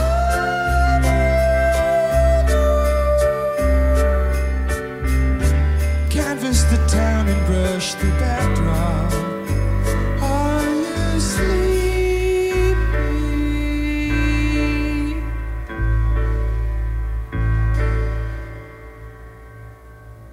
Hung velvet overtaken me, dim chandelier awakened me to a song dissolved in the dawn. The music holocaustly bound, the music all is lost for now to a muted trumpeter swan. Colonnaded Rubens down.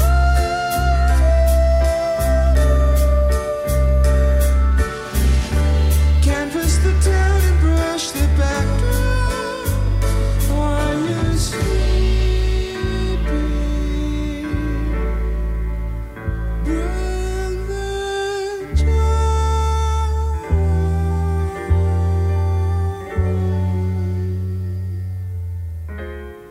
Dove-nested towers, the hour was strike, the street quicksilver moon.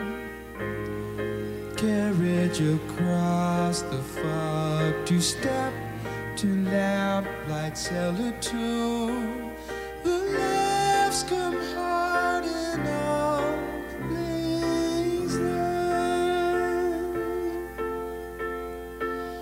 The glass was raised, the fire grows, the fullness of the wine, the dim last toasting. While it poured a dew on day. A choke of grief, heart hardened I, beyond belief, a broken man, too deaf to cry. Surf's up,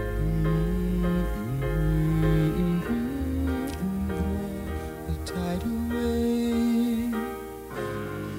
Come about heart and join the young and often spring you gave.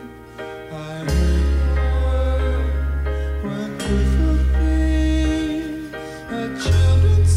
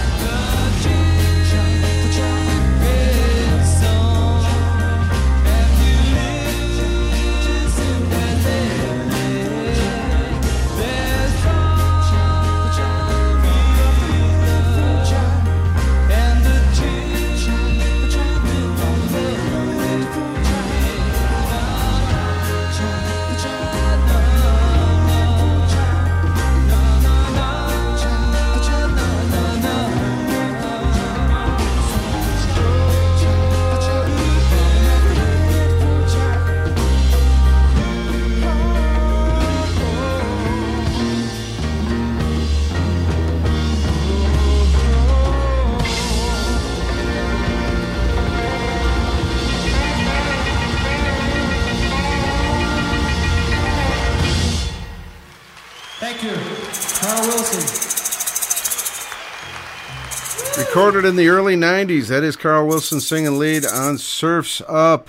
Very cool. I really hope you enjoyed our special Beach Boys show, playing all the progressive stuff. Yeah, a lot of fun tonight, but we're going to do one you know next. But first, it's time for Mad Dog's Late Night Social. Social time. Yeah, ziggy zagga, hoi, hoi, hoi. Ziggy zagga, hoi, hoi, hoi. Ein, zwei, drei, Sofa. Mike Mad Dog Adams, check him out at Putin Bay in his 42nd summer up there at the Roundhouse Bar. I tell you what.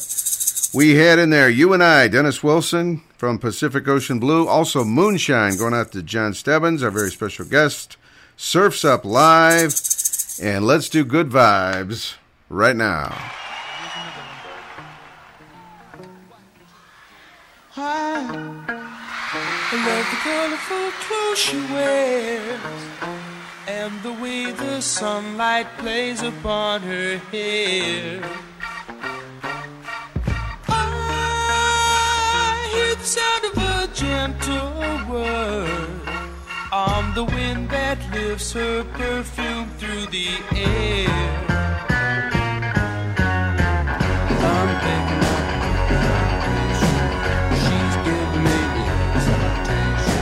picking up good vibrations. She's giving me everything good, good, good, good vibrations. She's giving me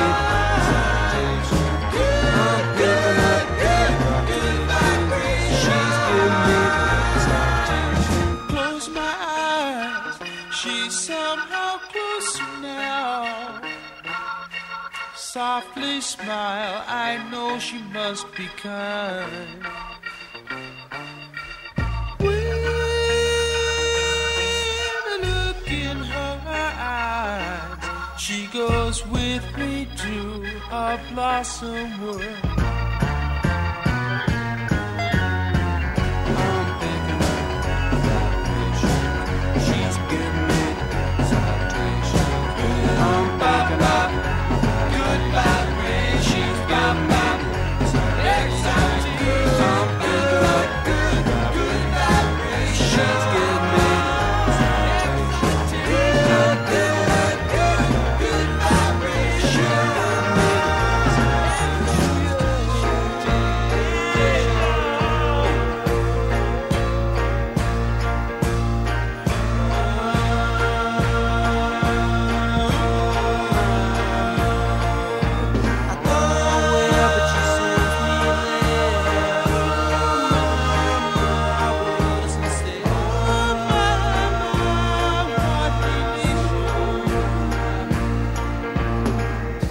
Right there. Come on. Gotta keep those loving good vibrations a happening with you.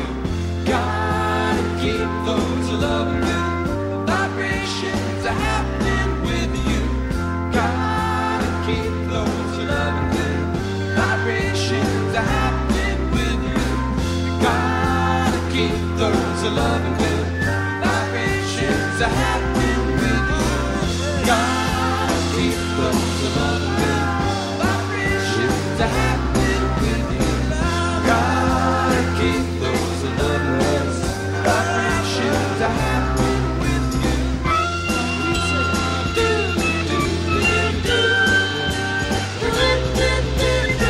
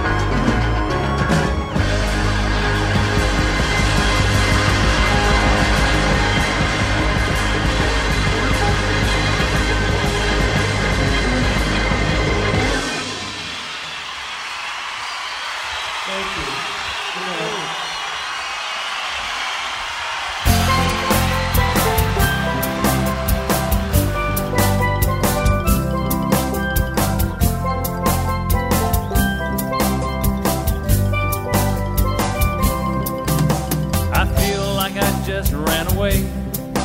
Like a kid out of school, got no worries today. I'm feeling a change in the wind. It's so nice to be back in San Pedro again. I've got time to take time for myself. I've got time to do nothing at all. Fish on the reef, get some palm tree relief. If the phone rings, I don't take the call. I knew this would happen to me one day. I'm leaving the madness behind. I'm living in the land of no Mondays, and there are no words left to speak. And mañana is the busiest day of the week. There was a time long ago when winter was staging one hell of a show. Nothing but meetings all day. I felt my sanity slipping away. I said, hold on now, this ain't for me. I spent too much time on dry land. Now I head to the bar, get some vitamin or write the songs that I sing with the band. I knew this would happen to me one day. I'm leaving the madness behind. I'm living in the land of no Mondays. There are no words left to speak. And mañana is the busiest day of the week.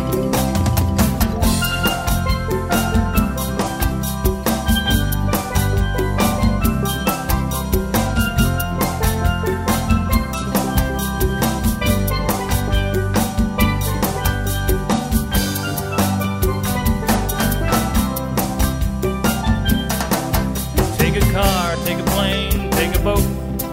Say goodbye to your boss or just leave him a note. Throw all your stuff out the door.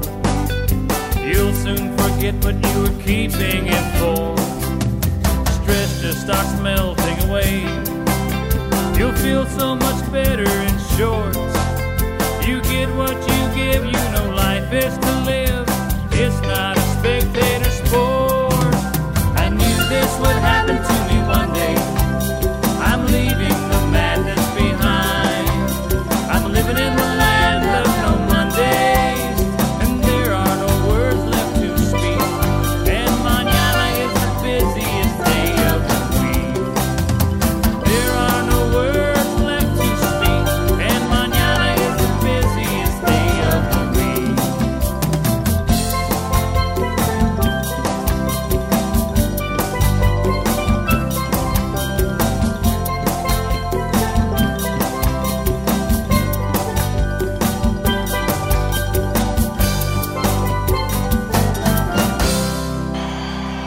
You never try to keep the wild ones home.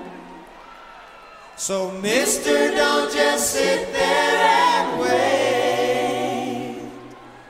Go out on the town, making all of your rounds. It don't matter if you're your own day.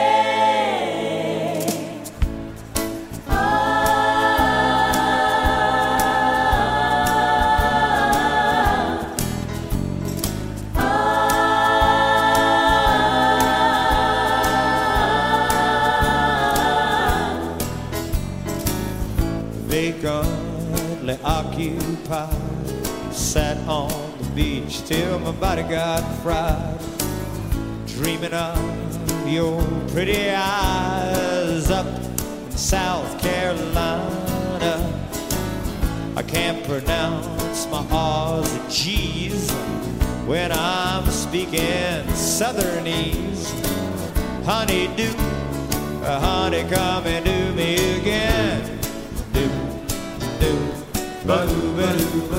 I've seen that fat cat style, 300 pounds of jive-ass smile, young girls giggling all the while. That's not my cup of chowder. I go for candlelight, cold champagne every Friday night. Honey do, a little toast to me and you.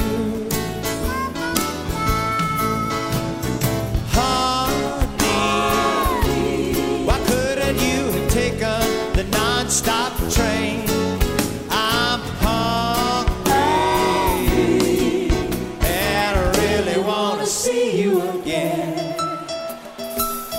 I know it's getting late. The waiter keeps staring at your empty plate. Maitre d' keeps telling me, sir, she's just not coming. What the hell does ugly know? We've been through all this before. Honeydew, little toast to me and you.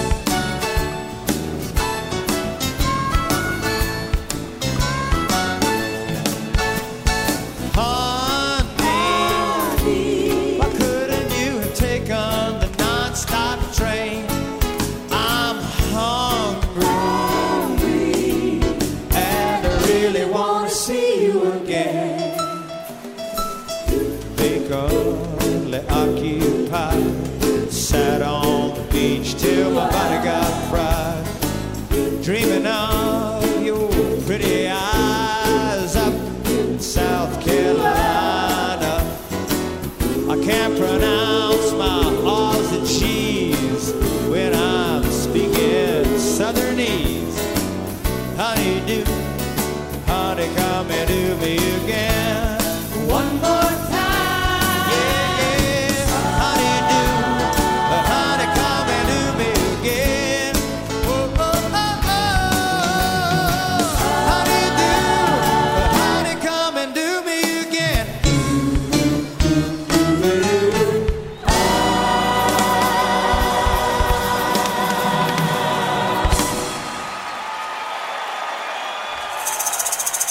Jimmy Buffett live with Honeydew. We also had the Jim Morris track of the week in there with Land of No Mondays. Hey, friends, thank you so much for indulging us in the Beach Boys Progressive Era special tonight.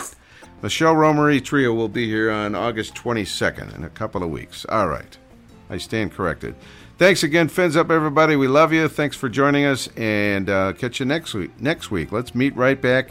Same time, same channel next week on Island Time. Fins Up.